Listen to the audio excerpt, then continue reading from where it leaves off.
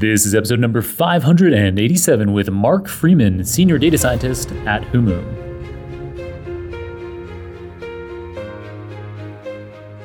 Welcome to the Super Data Science Podcast, the most listened to podcast in the data science industry. Each week, we bring you inspiring people and ideas to help you build a successful career in data science. I'm your host, John Crone. Thanks for joining me today. And now, let's make the complex simple.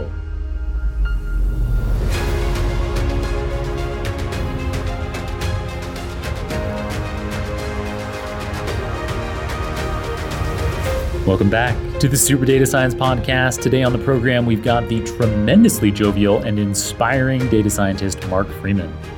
Mark is a senior data scientist with a data engineering specialization at a Bay Area startup called Humu that has raised $100 million in venture capital to help people grow into better leaders, managers, and teammates through science and machine learning.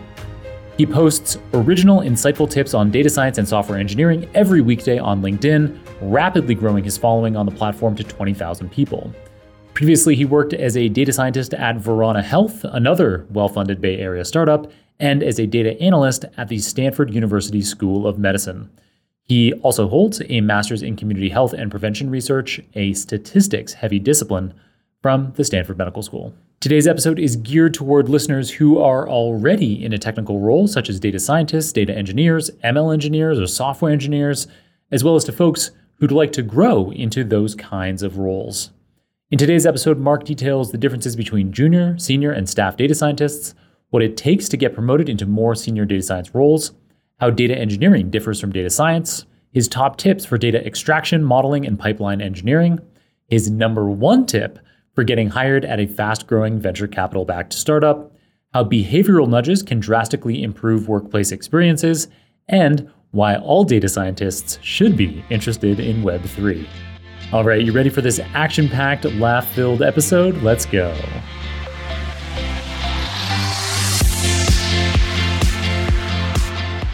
Mark Freeman, welcome to the Super Data Science Podcast. I'm so glad to have you on the program. Where in the world are you calling in from? Hey, John, super excited to be here. Calling from San Francisco Bay Area, specifically Pacifica, which is by the coast, 15 minutes away from SF. 15 minutes from San Francisco, and Yep. You can walk out onto the beach. Isn't that right? That is correct. With COVID, the apartment prices dropped really low. And so, there was some, beyond the pandemic being rough and being laid off at one point, the highlight is I got this really nice apartment for cheap. And they gave us all these bonuses to move in because they couldn't get anyone to move in. And been thoroughly enjoying this. But the other downside, though, is that my apartment's very small. I'm in my closet for my office. Which actually we were talking about. So if you're listening to the audio only version of this show, like most listeners, I encourage you to check out the closet that Mark has put a whole office in. So it's got all of the things that an office has. It's got his office chair, it's got lighting, it's got like bulletin boards and calendars, and it's even got a placard with his first check that he got, I guess, for independent work. It wasn't like your first paycheck at a regular job. It's like content creation, side hustle kind of thing. Yeah, and that's for Super Data Science. Exactly. The website, superdataScience.com. Full circle. It was special. I think I've talked to other podcasts before, but I'm really into entrepreneurship. I've started 5 companies. This is my 5th one. That sounds impressive, right? No, this is the first one I made money on. I've made a lot of mistakes. And sometimes it's even hard to get to the starting point because, you've been in startups, so you know how hard it is.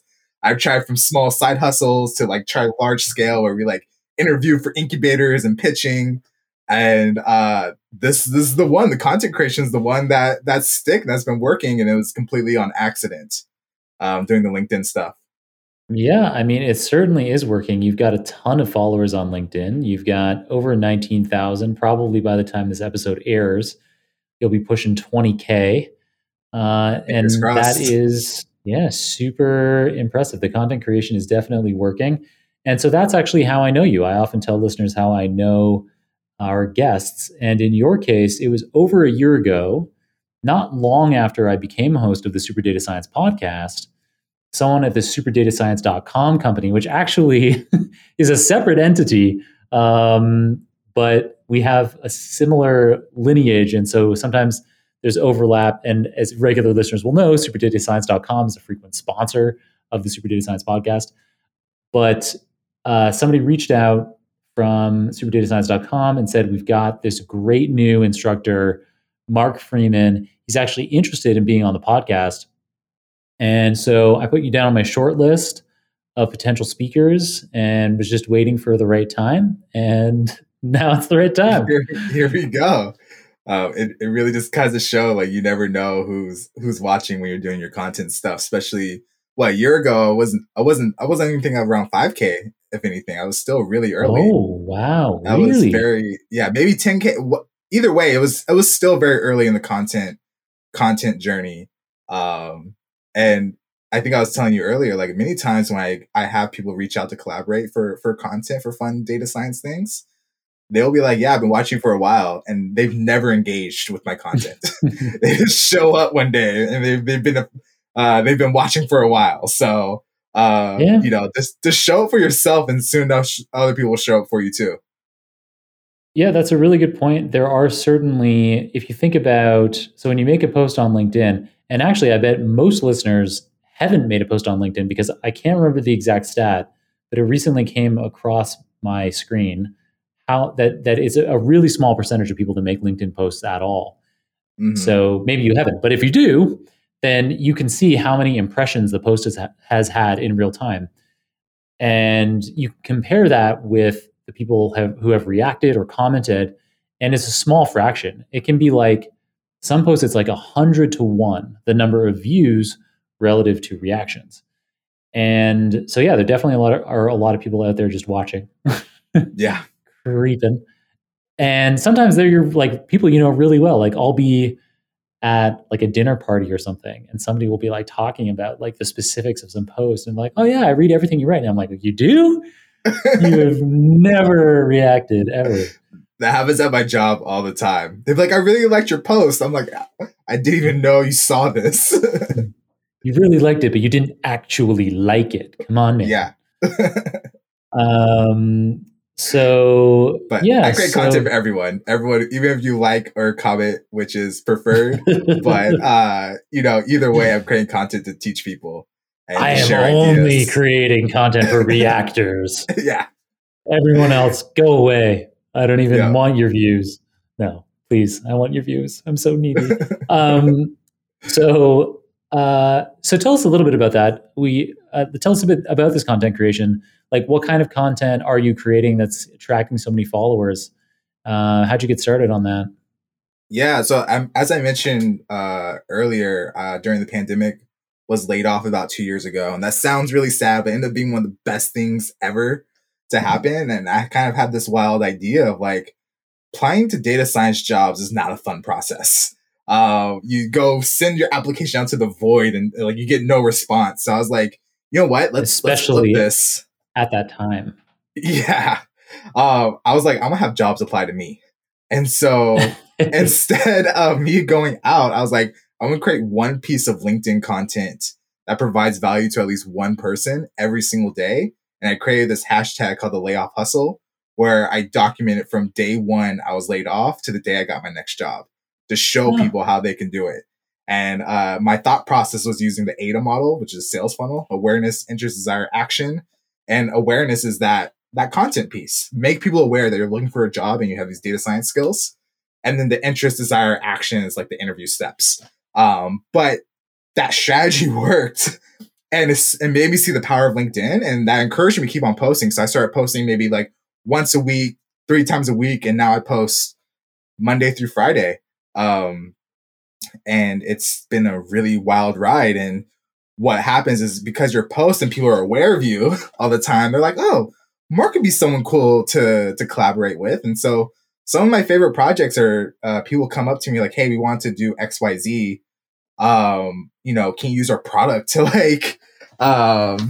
their open source tool or something like that to create like a fun project. And because I love data science, I'm already doing these fun projects for fun already. So I'm like, yeah, of course, like cool. I get some cool data to work with or teach people I couldn't reach before. And it turns into these really cool opportunities, and it's been running with it. Cool. Well, congrats. I love that you started doing it, that you had this not just silver lining to being laid off, but actually something that's accelerated your career, not only as a content creator, but also as a data scientist. To wit, you're working at a company called Humu now. So Humu is a startup that combines science and machine learning to enable people to grow into better leaders, better managers, or better teammates. How does the Humu technology work, and what's your role there? Definitely. And really quick to tie it back to like the content creation. If you're around the fence about just posting on LinkedIn, do it, because the reason why I'm able to grow so much in my current job at Humu is because I've built up this network of basically, I call my followers basically mentors. I have 20,000 mentors basically teaching me all the things they've learned.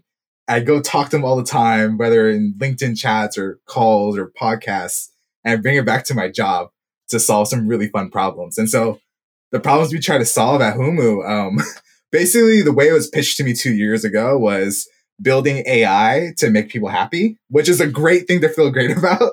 But the reality of it is essentially just diving in. There's these things called nudges, and a lot of behavioral economics around it essentially is that there are many interventions to push people towards better behaviors.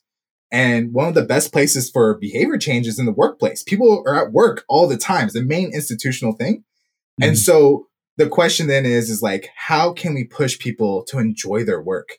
Whether it's creating a more inclusive work environment, having a manager that's phenomenal, right? Giving them the data to understand what to do, and then tying that information into actionable insights or actionable advice through our nudges that appears there via email, Slack, or Microsoft Teams, wherever your platform is. And so it's a really cool data problem because you have a whole list of advice, a whole list of people with different attributes. How do you match the right advice at the right time to the right person? It's a super fun data problem to work on. And so my role, being in a startup, when I joined, the company's around 50 people. Now we're around like 130, 150. So it's like completely different. Our data science team was small and mighty. So I've done a little bit of everything, from, building NLP models, or let me phrase that, not building a full NLP model, but taking existing NLP models and putting into production for our product, right? To doing product analytics, understand which product direction we go. And now, like, I've just been diving into data engineering as a data scientist, and it's been super fun. This episode is brought to you by Super Data Science, our online membership platform for learning data science at any level. Yes, the platform is called Super Data Science. It's the namesake of this very podcast. In the platform, you'll discover all of our 50-plus courses, which together provide over 300 hours of content, with new courses being added on average once per month. All of that and more you get as part of your membership at Super Data Science. So don't hold off. Sign up today at www.superdatascience.com. Secure your membership and take your data science skills to the next level. Yeah, so you do work as a senior data scientist with, and at least on LinkedIn, what it says is senior data scientist, open bracket, data engineering, close bracket. And you've been doing that since April. And prior to that, you spent 6 months as a senior data scientist without the data engineering in brackets. So for our listeners who don't know, what is data engineering and how did your role change there when you had the parentheses added on? Definitely. So I think, there wasn't really an official title change. I just talked to my manager. I was like, hey, I've been doing nothing but data engineering for the past 6 months. Let's just change the title because it just makes it easier for me when I'm creating content or trying to network with people. It just makes it easier for me to like have that common language and talk about things because, me going to some InMail for a data engineer, like, why is this data science talking to me? Even though most data people are nice. but this helps kind of like provide contextualization of like the work I'm doing as a data scientist. Mm-hmm. And so, can you repeat your question again? I lost track of it. Yeah. How is my role different from data science to this? Yeah. Now that you have the parentheses. Yeah. Work in startups titles are kind of like wishy-washy in startups. You just show up where you provide value. And it just so happens that data engineering has been that. And so I guess like kind of a story of like, how do I even start going towards data engineering? Yeah. And what is data engineering? Yeah. So what is data engineering? That is a great question. And I am still trying to learn that as well, because I'm a data scientist coming into data engineering. And so I don't want to talk as if like I know all these answers for this new space. I'm still learning. But I would argue data engineering is the process of preparing data and organizing data within an organization, specifically to drive value, whether it's a product or internal metrics. And so data engineering kind of expands across the whole data lifecycle, which is kind of overwhelming how much they touch. But I mean, they're the ones really thinking critically of like, how should data flow within our system reliably and with scalability in mind.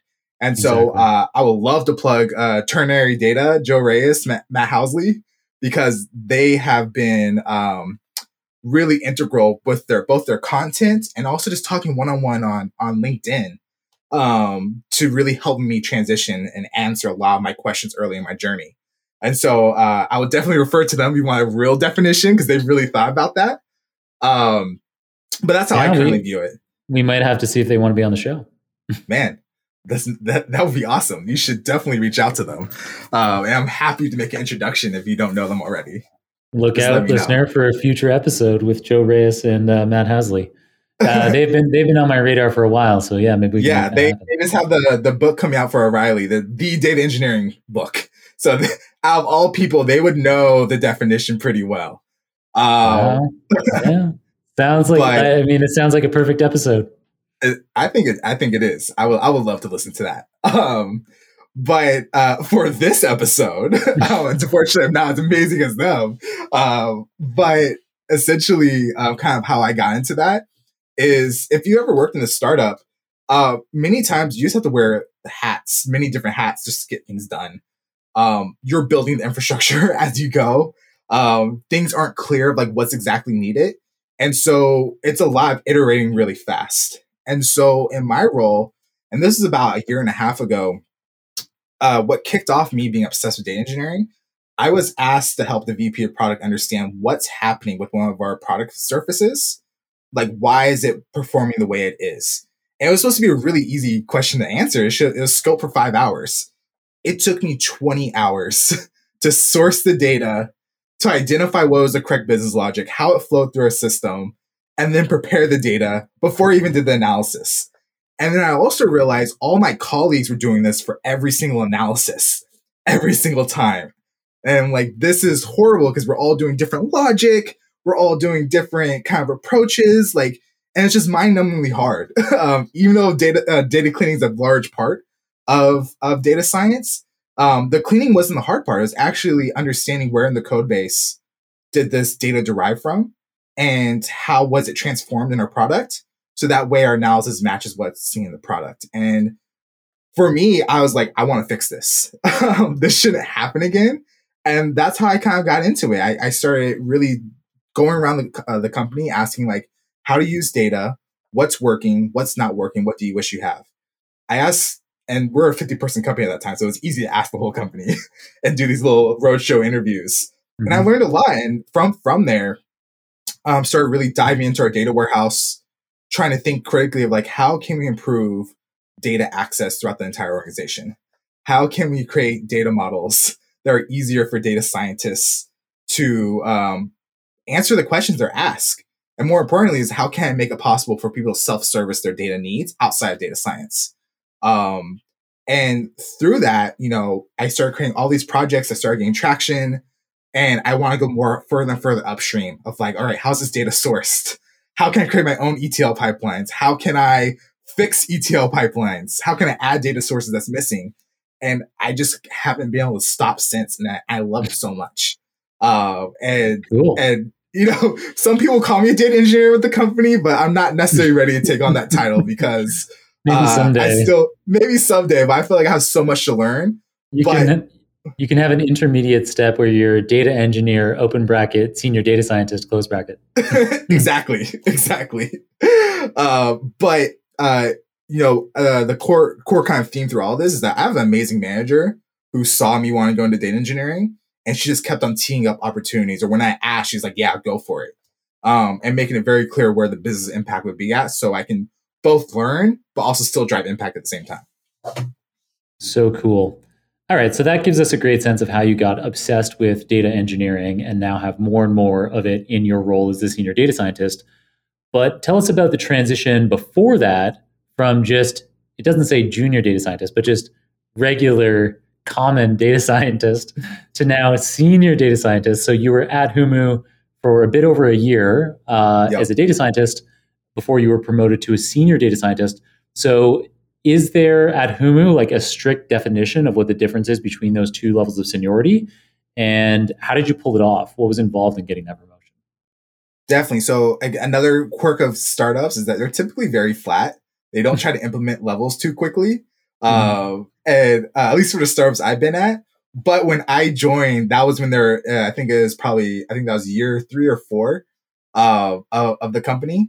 And they're like, all right, we're at a point where we need to implement levels. And so I just had correct timing where senior data scientists made sense. And one thing about working at Humu, I work with like behavioral economics kind of thing and making work better. There's a field called IO psychology. And a lot of my colleagues, industrial data science, organizational psychology, yes, not input-output psychology. So the data science team fits within the people science team, which is like the IO psychologist, right? And so because we have all this amazing like expertise, so like PhDs and masters who like devoted their life to like understanding workforces, they also create our levels. They also create our interview processes. And so my manager, and I've been asking her to share it more publicly. I wish one day I'll convince her. She created this whole leveling system for different tracks on the data science team, whether it's, what's the qualities of a junior data scientist versus a regular data scientist versus a senior staff, right? What does this track look like if you want to be an IC in analytics, an IC in product, or maybe you want to go down the manager path? Contributor. Yes. Sorry for adding all the acronyms. It's okay. That's what I'm here for. Thanks for clarifying. But the amount of thought she put into it, and she did like a whole literature review on like what this means and talked to other leaders. There is a very big distinction, at least at our company, but that may not be the case for every single company. I think we're just at a unique environment where we just have the expertise to really think about this properly. And so they're going to leverage that. And so my manager was able to very clearly articulate what were the things I was missing to make the jump to senior data scientists. And such as, and I think the key thing was moving away from being task-based to actually coming up and organizing your own projects. Creating a plan to deliver on projects, but more importantly, choosing projects that moves the needle forward for a business metric. And so that's the key difference. And so it was a strange transition because when I first started my career, you're given a ticket and your work output is basically defined by your manager, whoever's in charge of like triaging the tickets. And the more work you do, the better. But when you're trying to make that jump to actually being on the senior level, the more work you do is actually bad because you're just going to be burned out because hear me out. Because here's the thing. Once you get to the senior level, you have the option to work on anything, especially as a startup. So you could be working on a lot of stuff and burn out. You can be working on a lot of things that are the wrong thing to focus on. So you'll always be busy. I thought you were going to say, now that I'm a senior data scientist, I get to spend all my time on the beach that's just outside my apartment. Yeah, rest, invest all day. For the record, I'm not investing Humu. He's in the closet all day, toiling away. But that was a key distinction. So like when I was trying to make that jump, I was really tired and almost burning out because I was trying to do everything. And my manager was able to say like, hey, Mark, you're doing a lot, which is great, but like you need to prioritize better. You need to understand what's going to be the high ticket things and know when to take something off. And so I really worked on that skill with her. And as I said earlier, one of that big projects was increasing data access within the company. So that was the project where I was able to identify opportunity that drove the needle forward, was a strategic initiative, and was something I kind of scoped out myself and was leading the charge on. And more specifically, thinking about like the strategy side of it, and I would love to give a big shout out to Devin Vashista, who does this business strategy for data science course, who paid for me to do that. And it completely changed the way how I approach data science. And I think that was a really key moment for me to shifting from that junior to like senior level. Because what from was that course class, called again? It was or the instructor? Business Strategy for Data Scientists, I believe. And I can find the exact title and send it to you. Yeah, that'd be great. We'll put it in the show notes. Yeah. Yeah, it was really transformational for me. And so what that did for me, it was like, where would data science drive the most impact for a business? And that shift allowed me to think more like a senior data scientist. And so before I'll be like, well, I just need to do a whole bunch of analyses, just answer a bunch of questions for the sake of doing data, or like build a model or like put out a bunch of PRs, right? After that course, I was like, I'm doing this wrong. I took a step back and I thought, where in our value stream, kind of like how we're providing value to our customers, from our products to our customers, right? And customers are the one that's paying. We're doing enterprise kind of sales for these things. Where is money coming in? And then from there, in that process, what's really high touch that's really hard to do, that data and AI can't touch, right? Mm. And for me, I was like, customer success. They're the individuals after sales taking a customer and guiding them along the journey to make sure they're happy, but also they resolve issues and they're in charge of something very important, preventing churn and adding expansions for it. And so the other option was sales. But as a data scientist for sales, they are, the customer is before they come in. So there's less data on them. But customer success are existing customers. So we have all their sales data, plus the customer success data and all their product data. So there's more data. They're in charge of this business metric of expansions and churns. And they're doing high touch customer engagements. Therefore, through Vin's class, I thought, I need to empower customer success to be rock stars through data in their meetings. How can I do that? What are the questions they're trying to answer with data that they can't right now? And how can I automate as much as possible with data just to make them show up to every meeting and seem so informed? And that was the key project that really pushed me to the senior data science level, and was a huge shift in how I thought about approaching data science to drive impact. Amazing. That was such an excellent specific example of what it took you to transition from a common data scientist to a senior data scientist. And I think you did touch on a lot of the key things that I look for in similar kinds of leveling exercises with people that work for me. That specific thing that you mentioned at the beginning of your explanation about going from being somebody that takes tickets. So for those of you who aren't software engineers or aren't involved in the tech space, there's this typical process within tech companies where you try to get the work that needs to be done onto these discrete tickets that indicate exactly what work needs to be done to make some change to the software code base or to develop some new machine learning model. And the more discrete you can make those tickets, the better. And then you want to have an estimate of how much time you think it's going to take. And Mark actually already alluded to that earlier with an example where he was talking about some ticket that was like scoped for 5 hours that took him 20. So obviously the better your estimates of how complex the ticket is, the more easily you can project how long some big project deliverable or some product feature that requires lots of tickets is going to take. And also, there's another term. You used the term PR, So same thing. If you're not a software engineer already, that means pull request. And so this means that you've requested to integrate code that you've written with the code that everyone else has written. So the changes that you've made to have that approved. And so go ahead. I was about to say, and something I would like to add, because I'm still on this learning journey. And again, my managers already created these levels all the way up to past staff, right? And so now I'm looking at, all right, what do I need to do to go to the next level? Do I want to go to the next level? My manager's in a lot of meetings. Do I want to have as many meetings as her?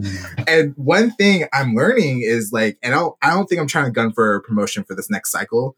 I'm really enjoying the senior space. But one of the key things that she's been teaching me a lot is that difference between a senior and a staff. I think it really comes down to influence within an organization. How can you clearly identify a problem or opportunity, create a strategy around why it's worthwhile to pursue, and then create the technical specs, create the whole kind of thought process and consistency and buy-in across the organization? Because when you're at this level, you're not working on little small tickets. You're working on like, I want to change the infrastructure of our tech stack. And the implications of that are huge, right? Both good and bad. And so getting that buy-in is a very long process. Requires a lot of meetings, a lot of listening, a lot of feedback, give and take, and a lot of writing documents. Less coding and more thinking about the coding. And I think that's the big difference I'm seeing at that staff level of being able to really do that and then delegate it to other people, not as a manager, but as a technical lead. Nice. Yeah, that's a really good explanation of the differences between senior and staff. Really cool, that level of influence and kind of the size of these big transformative projects that a staff data scientist will be taking on. I'm learning it now. It's hard. It's so hard. My manager is really effective at it. And so I just like watch how she navigates on Slack. And I'm just like mind blown. Wow, you're really crushing it. And I feel really lucky I get to learn from someone so talented. She sounds amazing. What's her name? Stephanie Tigner. Right. She is phenomenal. She's the head of data science and insights at Humu. She has a PhD, I believe, in IO psychology. Sorry, Stephanie, if I got that wrong. Somewhere in psychology. But she's super talented and is one of those individuals who's both a phenomenal leader, but also very technical, where she like built an ML model like last week for a POC. And like she can like dig into our code and be like, change this, do this, have you considered this? So it's if you haven't worked in data science or technical role before, not all your managers will be technical, and there's pros and cons to that for sure.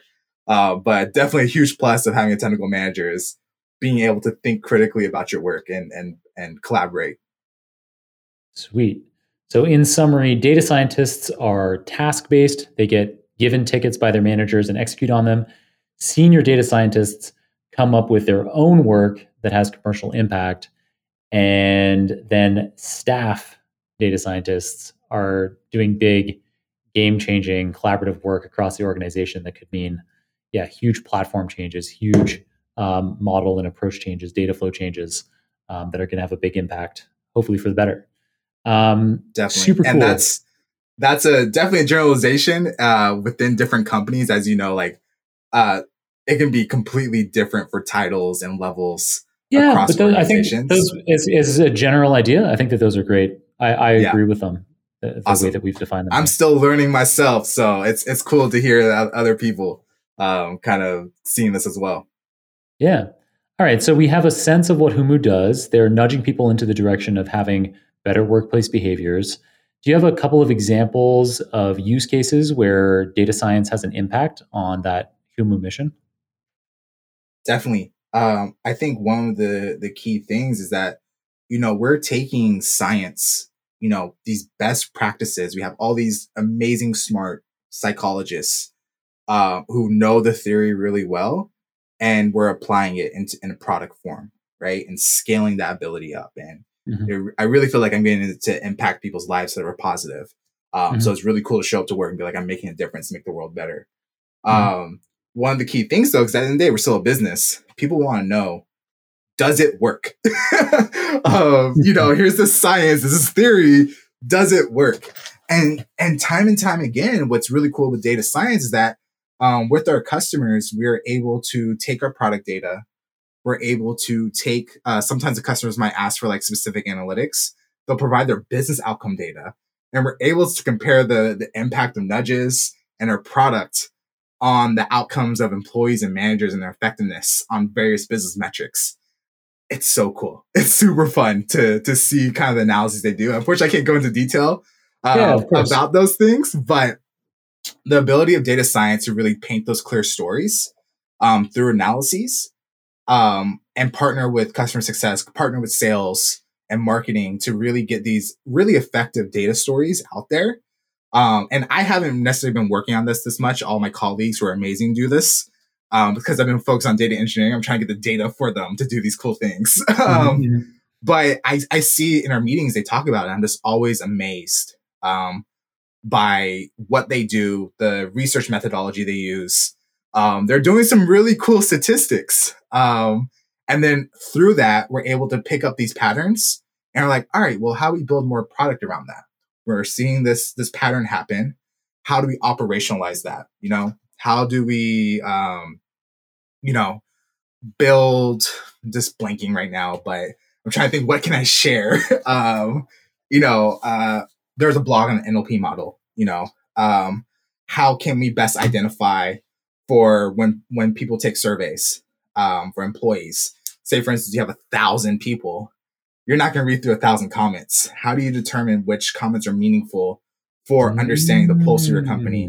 How do you determine which comments are negative or positive for a certain aspect that we told you that's changed recently for your like wellness score or something like that? I'm just making a word up, but you get the idea. So there's a really cool data problem that you can work with. And being at a startup, you get to allow to iterate really quickly on this. Yeah. Ask a lot of questions, see what sticks, find that product market fit, and then from there, really build cool applications.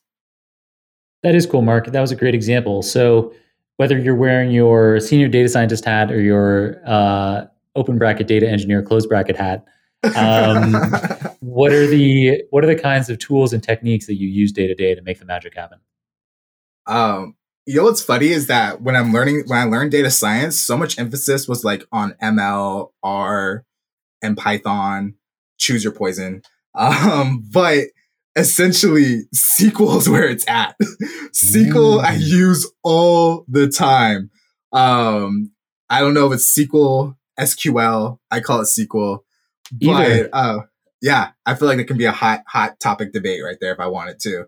I have a little flame war on LinkedIn. But essentially, I use SQL so much in my job. And this actually came from my first data science role when I was at Verona Health.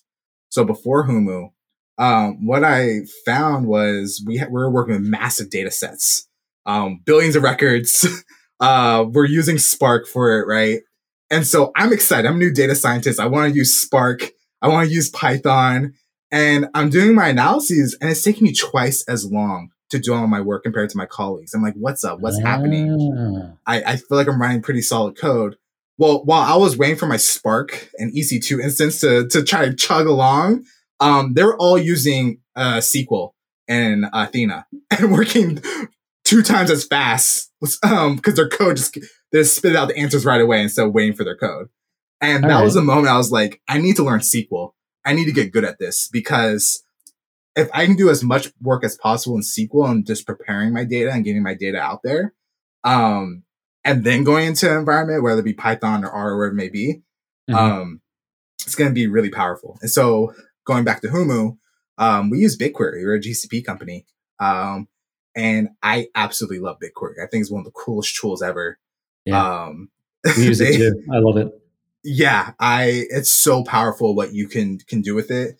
And here's the thing is that they literally have thousands of people and billions of dollars being pumped into this to make it run well. Whatever they created will outperform whatever script I create in 30 minutes.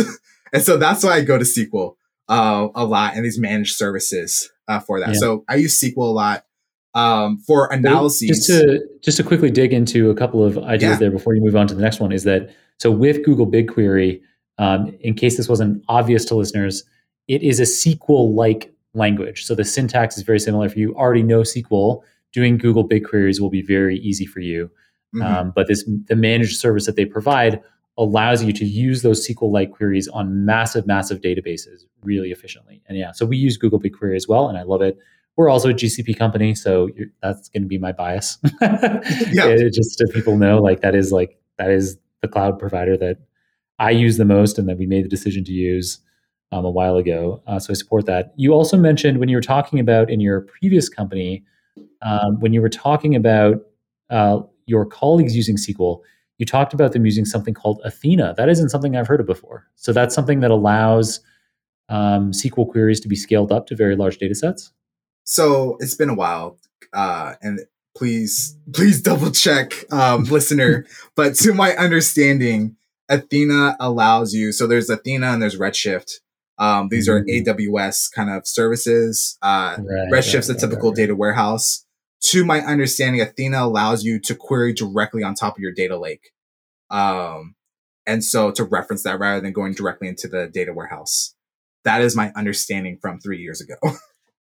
Cool. All right. That sounds great. All right. So I interrupted you. You were talking about data retrieval, and then you were going to move on to analysis, I think. So essentially, we get this data ready in SQL.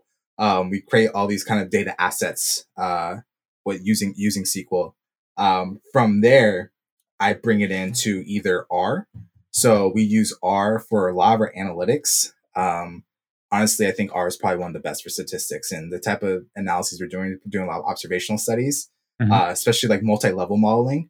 R is going to be a beast. R is the best for multi-level modeling. Yeah. And if you think about the reason why we're doing multi-level modeling is you're working about workforces, you have different departments, different teams, or different locations. Multi-level modeling really handles that very well. Yeah, it's a technique that we have talked about recently on the show. So we talked about it in last week's guest episode, in episode 585, Thomas Wieke. We also talked about, in that episode, we were talking about using Bayesian statistics with the PyMC library to have hierarchical models. But if you're not doing Bayesian statistics, then certainly R is, and maybe even if you are doing Bayesian statistics, which is relatively rare, R is the place to do it. And that is how I really got into R in the first place, because prior to R, I was using MATLAB mostly for my analysis. And it was Andrew Gelman and Jennifer Hill's book called something like Multi-Level / Hierarchical Regression Models in R. And there's a whole bunch of names for it. Yeah, but that book. It's like the Bible in this space, the R hierarchical modeling space. And I'm super excited at the time of recording. So by the time that you get to listen to this, listener, I will have had the opportunity to meet both Andrew Gelman and Jennifer Hill in person at a conference, the New York R Conference, which at the time of recording is in the future, but at the time of listening is in the past. Amazing. And also for the listeners of if you're multi-level modeling, what is that? Why would I use that? I think multi-level models, one, they're still confusing to me because they're one of those things where you have to keep on trying over and over again. It's not like riding a bike. I feel like I forget it if I don't use it after a while. So I have to review the literature because I'm in data engineering world now. I'm not doing the analytics as much, but it is one of my favorite models, because I think it's a great way to represent Simpson's paradox, where Simpson's paradox is the thought where you may think you have one trend going in a certain direction, but when you stratify into different groups, it's actually the trends going all in the opposite direction. And so multi-level models specifically are really strong in handling that. And so, when that clicked for me in grad school, when I was first learning about this, I was just like, this is the coolest thing ever. Yeah, really great example there of how it's so powerful.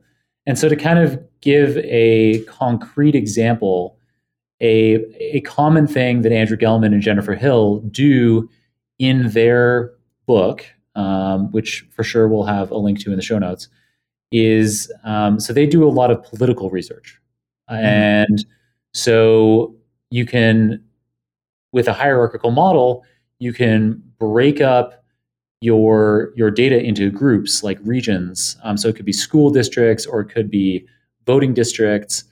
And then you can have every single school district or every single voting district have their own little regression model, their own weights within this broader model. And the broader model can pool together the individual ones. And so, yeah, it allows you to have this much more nuanced representation of what's going on that, as you point out, Mark, can allow you, for example, to avoid making the Simpsons paradox mistake. And it also it provides a lot more nuance and specificity to the model. So it means then that you can make predictions by school district or by voting district in that model. You don't have to just have your aggregate country level model, and so it has that extra power. Definitely, and I would give advice to any data scientist who wants to more move into like the analytics side of things. I would highly encourage learning about observational studies and that the techniques used for that space.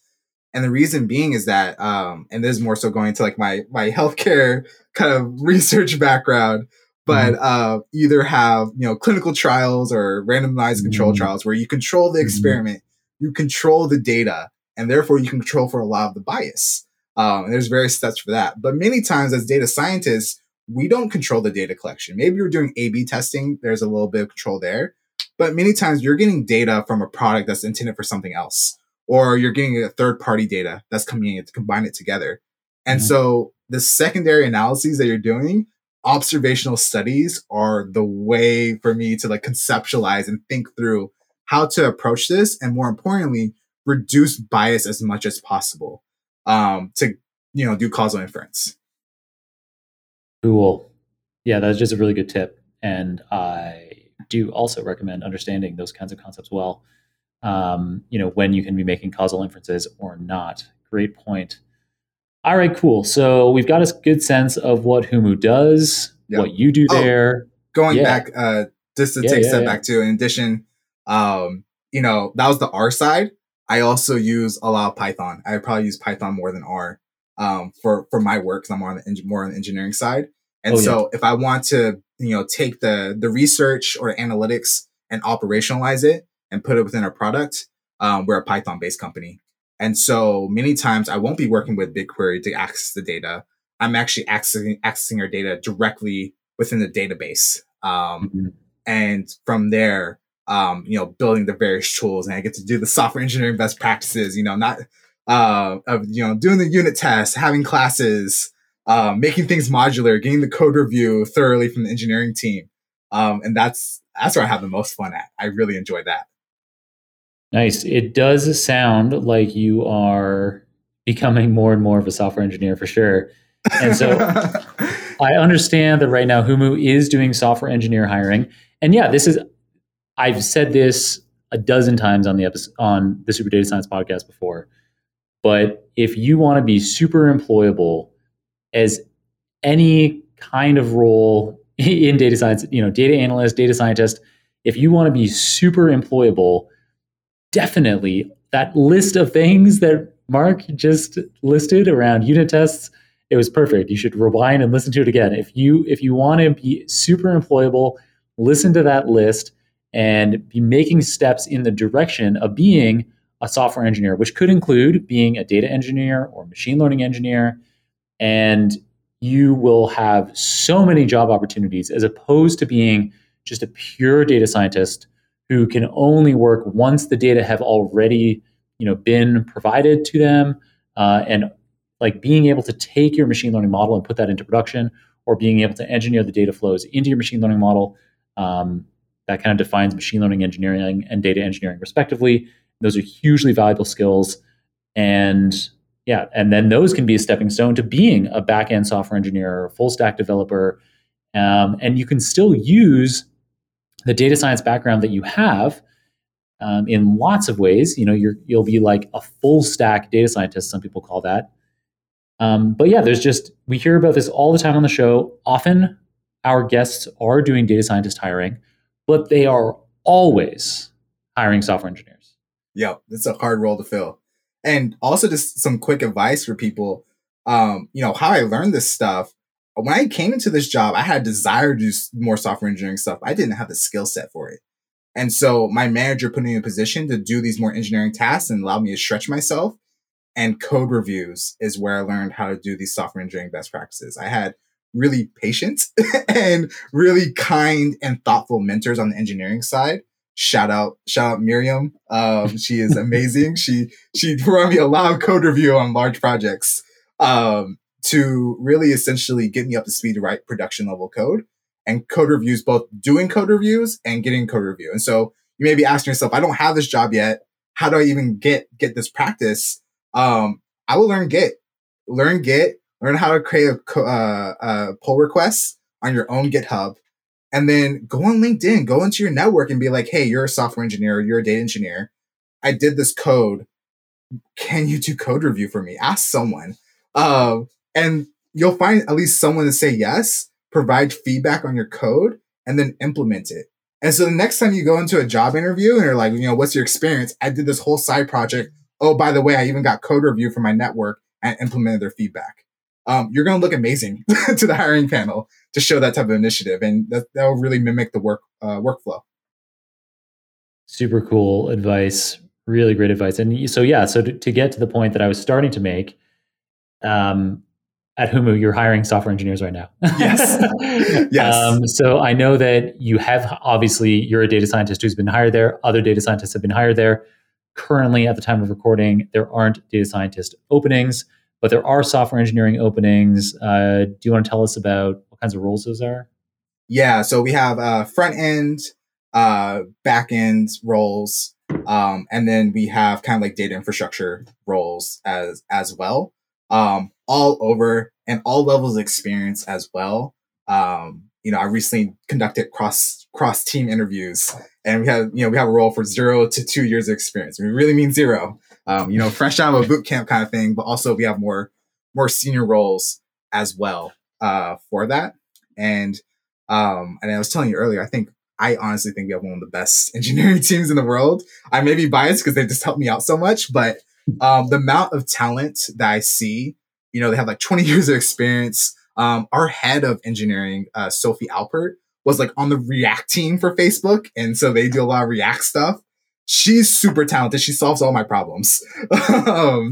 And there's so many other people just like her on the team. But most importantly, they're willing to share their advice and really mentor you and help you grow.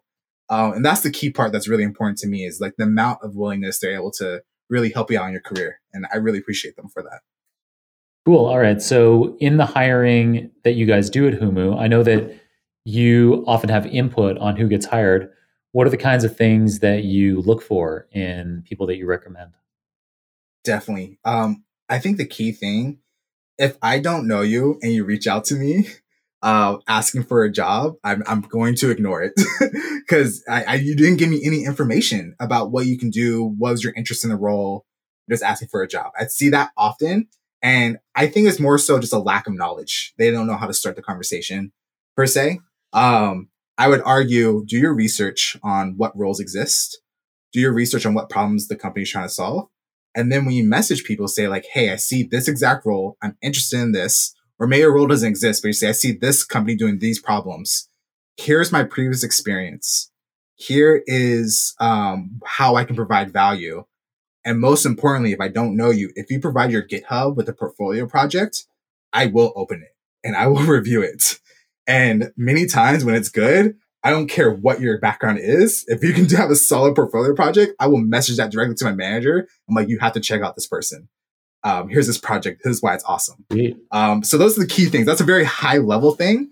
But I'm happy to go into any other kind of specifics because I've done on the hiring process from technical screens to the case study reviews to actual one-on-one reviews.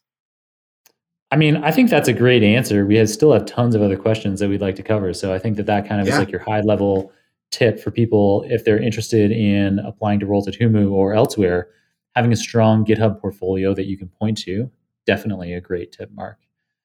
All right. So we've talked a lot about Humu and what you do there. Before Humu, you worked in 3 Bay Area health and wellness related startups. Verana Health, you already mentioned them earlier, and 2 other ones, Collective Health and Life Dojo. So, what have you learned from startups that you couldn't have learned anywhere else? Man, that's a really good question. That I couldn't learn anywhere else. I think 2 things that really pop out to me. One is prioritization. Of course, you're gonna have to prioritize for any job, but you really feel it in startups because it can literally change by the day. I've literally had projects where like we built all the requirements, we're ready to go, and the day of, we're like, actually, this new opportunity popped up and it's very important, so this project's completely done. We're gonna put on ice for a while, and it's not like till a year later that I can bring it back up. And so that happens, and being okay with having a queue of tasks. So going from like that task based to impact based. I have so many Jira tickets that are like months old, and that's okay because they're in a queue to be like something worthwhile to do, but not right now. And being in communication with your manager or your team on like what's the priority, what's going to drive the needle forward, and having that understanding of prioritization. So like people I would highly recommend talking to are product managers. Go find a product manager and learn how they are prioritizing product features, how they're thinking about opportunities and thinking about the various tasks and keeping things on track. I think product managers are like masters at prioritization. So I reached out to a whole bunch of like, how do you prioritize? Because I suck at this and I want to get better. And then the second thing, and I think this maybe might be like an early career mistake, but I would look at tech stacks or like see like a problem and I would think to myself, like, why would someone code it this way? This makes no sense. Like, why would they do this? And now that I've been here enough in startups, I know now I'm probably doing the same thing. And someone's probably saying the same thing about me later on, is that you build for the situation you're in at that moment. As a startup, technical debt can be very useful. You know, you don't have to build the perfect thing from the beginning. If you try to do that, that's actually a mistake because you don't know if it's valuable to the market. You don't know how long it will probably take or what it would take to maintain. There's too many unknowns. So instead of focusing on the minimal thing that needs to be done to show value and get more information to iterate on is way more important. And so sometimes quote unquote best practices may not align to your situation. And it's actually more advantageous to take a calculated shortcut or a calculated kind of risk to move and get more information to iterate on later than to go full on in. And so once I realized that, I've had a lot more empathy for things I may see in the code base at any company. Nice. Super cool answer. I love that. Prioritization and building for the situation, not forever, are your 2 big takeaways from working in startups. Love it. All right. And then prior to getting involved in startups at all, you did a master's in community health and prevention research. So what drew you into that field? I'm guessing based on the kinds of things you've already talked about, it was making an impact. And then maybe you have more to tell us about the journey that background plays in data science. Something that you already talked about earlier in the episode that I imagine plays in here is that idea of understanding the differences between observational studies and randomized control trials, being able to draw causal inferences, but maybe there's something else as well. Yeah, I was not planning on being a data scientist. This is a relatively recent thing. I was going to be a doctor. I was very dead set on becoming a physician. Undergrad, I got my degree in sociology, but took all these pre-med courses because I was like, I'm going to go into medicine. I like volunteered at free clinics, all these different things. And my master's was actually at Stanford Med. And I specifically did that program to make me more competitive for when I applied to medical school. Well, when I got to grad school, I realized, wow, I really hate grad school. This is not for me. And even funnier is that I was in classes cross-listed with medical students. I was taking classes with medical students. I'm like, I'm at the dream school for medicine, and I'm just not enjoying it. I'm like, this is not the right fit for me. And I think I knew this a long time ago, but it was just hard because I was just like sunk cost fallacy. But I really came to terms with the fact that I actually didn't want to be a doctor. And that's like a whole other story. And we can get on that another time. Message me on LinkedIn if you want to know why I don't want to be a doctor. And in hindsight, given the pandemic, I think that was the right choice. Because all my friends are in residency right now, middle of the pandemic, and that's been a very hard time for them. But what I did take was a public health modeling class. I learned stats and I learned R, and I just became obsessed. I was like, this is the coolest thing ever. On top of my grad school courses, I was spending like 20 hours outside of school just learning this stuff because I couldn't get enough of it. Cool. And more specifically, I saw the Mar.io YouTube video where they build a deep learning model to beat a Super Mario level. I saw that video. Oh, the Mar.io video. That's so good. I used to show that in the very first deep learning courses that I ever taught. So around 2017, 2018. I loved showing that in my final class as an example of a completely different approach, so that they were using a genetic algorithm to train Mario to excel at, to train a computer agent to learn how to control Mario and excel at the game. It's such a good video, and I'll be sure to include it in the show notes. Yeah, I saw that video and I was like, wait, you can do this with the computer? And from there, I was just more so thinking, wow, okay, I don't want to be a doctor. I still want to have social impact. I'm falling in love with coding and statistics. But more importantly, being at Stanford, I'm in Silicon Valley. I'm obsessed with startups. I got to see what startups are like and kind of peel behind the curtain and see like what it takes to do startups. And more importantly, I'm obsessed with the idea of how can I scale social change? As a doctor, I can only impact people one-on-one at a time, which is very powerful and needed, but it just wasn't the right fit for me because I'm a systems thinker. And data science allowed me to itch that, like scratch that itch. But essentially is where I got to do statistics. I got to code. I got to have social impact, and I got to be at scale and work in tech. It just seems so perfect. And from there, I kind of not necessarily drop all my mentors, but none of my mentors at the time were doctors. They had no idea what data science was, and I started that shift. And it wasn't immediate. It took me a couple years, including grad school, and then additional year picking up a second job in analytics and coding on the train to work to really pick up the skills before I got my first data science job. And I'm obsessed. I love it so much. It shows. And yeah, I love the impact that you're making with it. I already said this in episode number 573 with Doris Shin. And she very politely just said, doctors are really valuable and I really appreciate their work. But I made the point then, the same kind of point that you're making now, that there are organizations like 80,000 Hours that are dedicated to doing research to try to help you have the most impactful career. And one of the founders of 80,000 Hours was on this show last year in episode 497, Ben Todd. So if you want to kind of have an episode about how to know the latest opinions on how you can make an impact in general, as well as specifically as a data scientist, and how to think about how you might want to optimally make the most impact in your career, then episode 497 is a great one to check out. But back to Doris, in episode 573, in that episode, I brought up how 80,000 Hours, their research hypothesis is that a lot of people think, if I want to make a big impact in the world, I want to be a doctor. Like you're like, doctors are helping people.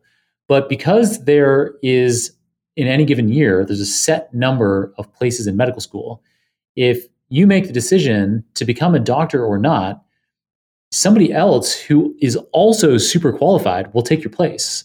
And so on average, the average doctor is making the same amount of impact as other doctors, and you can't like really move the needle and make a big impact.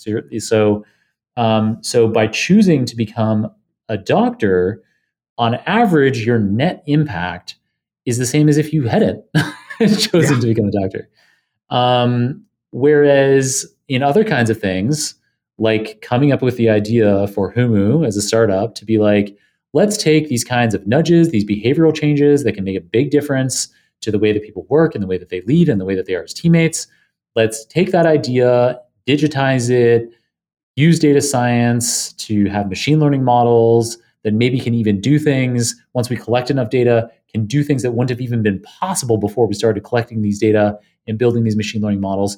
And then all of a sudden you can scale up these nudges and be making impacts on millions of people all over the world, the way they feel in their jobs every week. And so as, a data scientist there, or as the founder of that company, you're making a massive impact on the world. And so, data science. I think something that really highlights, I was talking to one of my colleagues who worked at FANG doing the IO psychology stuff, and they're doing like people analytics, and they're like, I'm making work better for literally the top 1% of workers. Like they're at a FANG company in tech as a software engineer, right? Like their life at work is pretty nice compared to the rest of the world, right? And so thinking about how you could take that product and take that same impact you have for a FANG company, but like, say for instance, I'm just making names up right now, but like a very large retailer where you're making minimum wage, right? And I've worked jobs like that. They're pretty hard, especially you have pretty bad managers and that, you may not have the choice to leave that job, but what if you had a way to improve that work experience for everyone? And take off that cognitive burden, that cognitive load where people are able to, at least not have their job be hard for them at a personal level. And so the ability to take a product and scale it for the masses, that's why I'm obsessed with startups, because they figure out a systematic way to take a novel idea and apply it to as many people as possible. Yep. Love it.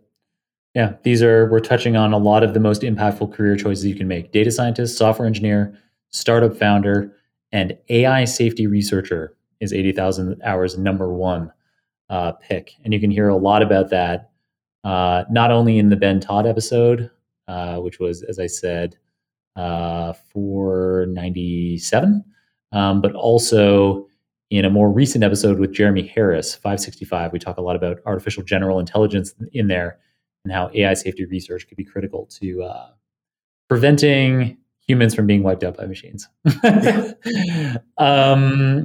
So super cool. So glad that you brought that up, Mark. In addition to this kind of topic that we've just been talking about, making an impact, this question probably isn't going to be a big surprise for you or the audience, but you've volunteered in civil rights organizations, health advisory committees, you've interned in a pediatrics advisory program, and more recently, you've been mentoring entry-level data scientists. So it's clear that you have a mission to help the broader community through data, especially the most marginalized people. So what motivates you to be doing all this? There's a lot of factors in this. I think, keep in mind, I come from a community health background, but I think the most core kind of component that really just resonates with me is my dad was on a board of a nonprofit. And so growing up, I would always go to those nonprofit meetings because he had to watch me. So I just basically grew up in a nonprofit boardroom, watching. And more importantly, as a person of color, I saw people of color in power making pivotal changes in my community. And for context, you can't see me on the podcast. I'm Black and Mexican. The reason being that's important is that growing up, especially in high school, I got bullied a lot and I received a lot of racism, which is very unfortunate. And so having that juxtaposition of like outside of this, receiving racism, saying like couldn't achieve what I want to achieve because of the color of my skin, to see the complete opposite and people make change at a systematic level. Specifically for the nonprofit he was helping advise was they did down payment assistance for first-time home buyers for families to improve property ownership, which was really cool. And so I grew up seeing them at a leadership level. And so one, that made it so that I knew it was possible for me to have impact and just be aware that there are ways to impact at a systematic level. The second thing is, both my parents didn't graduate from college, and especially my mom, she had a very hard upbringing. And so she made sure I was very grounded and being aware of like the challenges people face and exposing me to various people. And so one of the key things I noticed between like, how did I end up graduating from college, being able to transfer from community college where my same friends in community college didn't, they didn't have a support system. My parents made sure they encouraged me to make it through and make it to the next level and achieve my dreams. My mom was very adamant about that because she didn't have the opportunity. My friends who got caught up in the systems, they didn't have that support. And so combining that, knowing it's possible, knowing that a blocker to that is the lack of support, it just made me obsessed of like, how can I build systems to reduce the barriers for people to pursue a well-meaning life. And healthcare seemed like the obvious thing at first for a long time, especially community health. But as I've grown in my career, I see data as that thing to scale up that impact, to make sure my same friends had that support as well. My mom, similar people to my mom, had that support. And this just really stuck with me. That was a beautiful answer. I had no idea that was coming. And yeah, really wonderful answer. And I can see why you are so hell-bent on understanding data engineering, hierarchical models, everything that you can, because you're mission oriented. I love that, Mark. So cool. It's been great. Literally crazy enough to think that I'm going to change the world. And even if I don't, the fact that I keep on trying, I think that's something worth living for, and change the world for the better. That's the key thing. I absolutely love it. And then another way, beyond data and healthcare, another way that you are making an impact is with a decentralized autonomous organization, also known as a DAO. So you're a data science advisor to Charlie DAO, which is quote unquote building Web 3.0 things. Yep, very descriptive. So what is Web 3.0? What interests you about it? And what do you do for Charlie DAO? Definitely. So first and foremost, shout out to Carlos Mercado. He's on LinkedIn. He used to be a data scientist. He basically was like, he got obsessed with Web3. He has an economics background. He quit his data science consulting job, went full time into Web3. He wrote a book that's free to download that kind of introduced me to blockchain and decentralization. That's a whole bunch of buzzwords. Don't worry about it for right now. I can explain later. Just right along with me here. But I knew blockchain was going to be something important because I went to a conference in healthcare, precision medicine conference, where they talked about how blockchain can be used for EHRs. And they have a bunch of professors. What's an EHR? Electronic health record. Gotcha. So when you go to the doctor's office, the notes the doctors take. And so electronic health records are really important for data science and healthcare. Very, very important. And also for billing and whatnot. And managing those systems are very hard. It's a fractured data system. And so the argument they're making, the blockchain will provide a system to bring these silos together to help improve patient care. So they have a bunch of cryptography and medical experts explaining it. So that was 2018. So I was like, okay, blockchain's this thing. It's really cool. I don't know when it's gonna happen, but I'm paying attention. Carlos came out with that book. I read it. He explained how it can be helpful, mainly not for the US, because the US, we for the most part have a trustworthy financial system, regardless of your political leanings. Compared to other countries who may not be able to even trust to put money into their bank. So the argument that he was making in his book was that Web3 decentralization allows countries and members of society who do not have a trustworthy government to put and maintain their money to have a separate source. And that's a way for kind of for well-being and like social impact in a way through that. So when I read that, my mission driven mind was like, I need to go to this now. And I just started learning about it. I joined the DAO, and the best way to describe a DAO is the Discord with a bunch of Web3 folks who are tied to a mission, and sometimes they have a bank account. Our current one doesn't, but some do. Some of them have like millions of dollars as a Discord with $1 million, and they do things with it, which is completely wild. So, you have Discord's basically a bank account, right? And if this sounds all wishy-washy, it's because it is. It 100% is. This is a relatively new space. People are really trying to figure it out with crypto of how can we use it to build tools for that. And so the reason why I was like, you know what, I want to spend time with Charlie DAO, a lot of my free time dealing with this is one, I just found it really interesting. The same way I felt about data science and learning statistics, I had the same curious obsession with Web3 and crypto and like how it work. How does it work technologically? How can you build tools on that to help people? And more specifically, I got really into NFTs. NFTs may be a word that people are like, ugh, like, who is this guy? Why is he talking about NFTs? There's a lot of hate for it. There's also a lot of love. It's very polarizing. Specifically, I got really into analyzing NFTs. I think Web3 and specifically blockchains, if you're a data professional, I think you absolutely need to get into blockchain. The reason being is that even if you don't care about crypto, it is one of the largest real world data sets that anyone can access and do things with. As a data professional, you should be like dreaming of this opportunity, and it's growing every single second.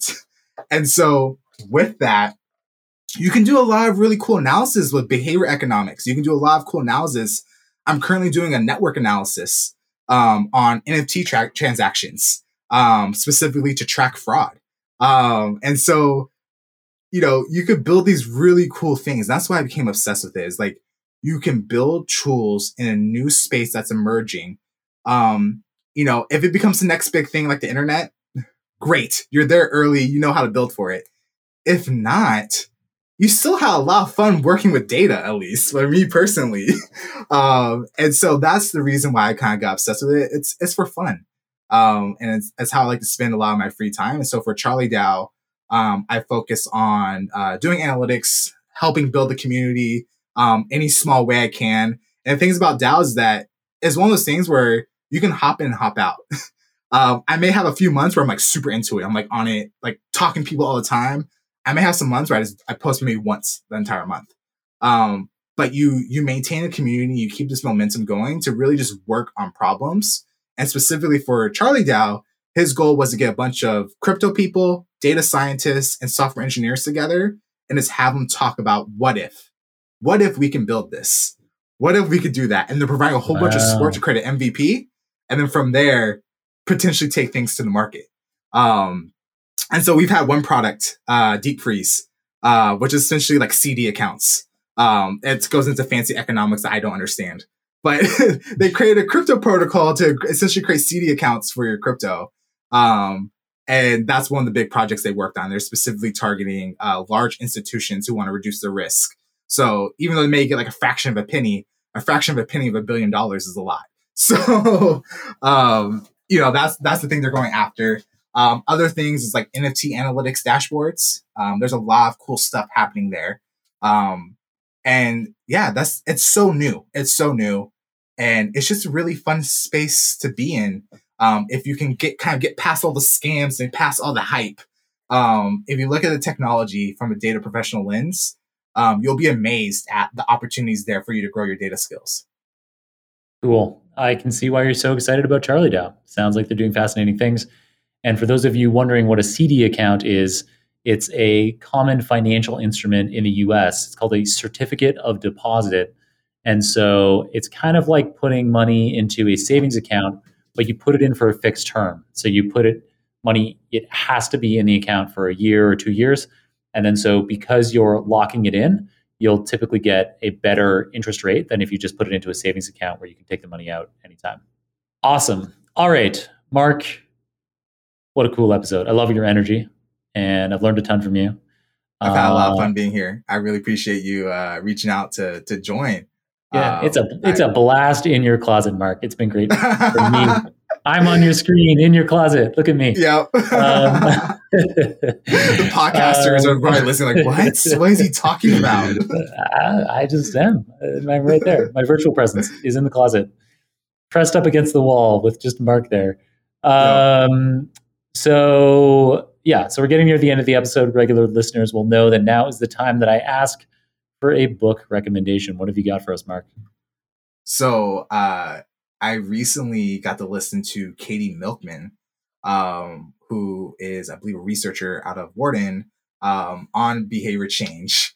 And she recently had a book come out called How to Change, the science of getting from where you are to where you want to be. And so I just ordered this book, so I'm still on the first chapter. But the reason why I'm okay recommending it is that I listened to her talk about the book, and she went into all her research and talking about it.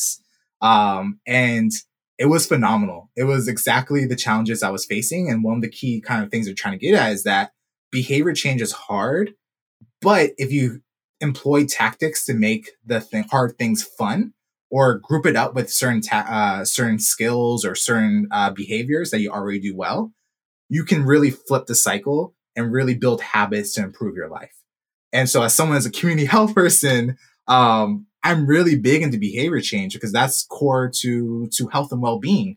That's why I learned from community health. And being at Humu, I get to learn about behavior change from these experts and learn how to put that into a product. And so this book kind of like ties that all together for both my personal life, my academic interests, and then also just my job as well. Love it. All right. And then we've already mentioned that you have 20,000 followers almost at the time of recording, probably, definitely by the time of publishing this episode. And so lots of people like to get your daily tips on LinkedIn. That's obviously, I assume, the main place where people should be following you. Where else can people follow you? I think LinkedIn's the best place to reach me. Like I said, I try to post Monday through Friday. And more importantly, the way I try to create my posts is a meeting ground for people who are learning just like me, or maybe on the beginning of the journey. I'm much further along in my journey now. And then people who are way more experienced than me.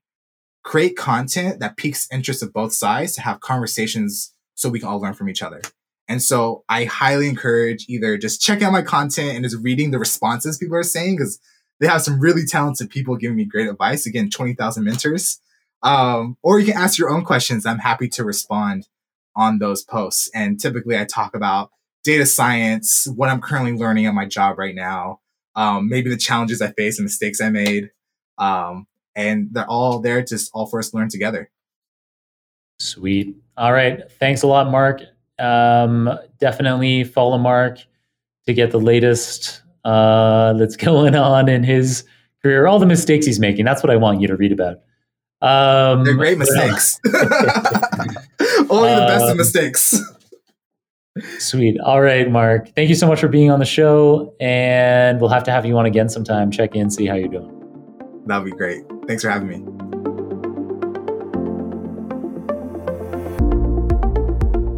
What a fun episode today. I pretty much always have a really good time with guests, but Mark in particular was an absolute hoot, and lots of meaty data science and software engineering knowledge to share with us. In today's episode, Mark filled us in on the AIDA, Attention, Interest, Desire, Action model he uses to guide his catchy content creation. He talked about how Humu leverages data and machine learning to nudge people into the direction of more effective workplace behaviors.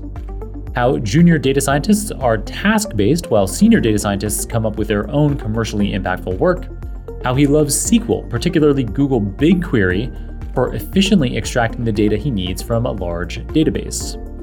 How he loves hierarchical models in R for handling the nuance of subgroup data and avoiding Simpson's paradox. And how all data scientists should perhaps be interested in Web3 because of the massive amount of publicly available data stored on the blockchain. As always, you can get all the show notes, including the transcript for this episode, the video recording, any materials mentioned on the show, the URLs for Mark's LinkedIn profile, as well as my own social media profiles at superdatascience.com/587. That's superdatascience.com/587. If you enjoyed this episode, I'd greatly appreciate it if you left a review on your favorite podcasting app or on the Super Data Science YouTube channel. I also encourage you to let me know your thoughts on this episode directly by adding me on LinkedIn or Twitter and then tagging me in a post about it. Your feedback is invaluable for helping us shape future episodes of the show. Thanks to my colleagues at Nebula for supporting me while I create content like this Super Data Science episode for you. And thanks, of course, to Yvonne Siebert, Mario Pombo, Serge Massis, Sofia Ogvang, and Kirill Eremenko on the Super Data Science team for managing, editing, researching, summarizing, and producing. Another sensational episode for us today. Keep on rocking it out there, folks, and I'm looking forward to enjoying another round of the Super Data Science podcast with you very soon.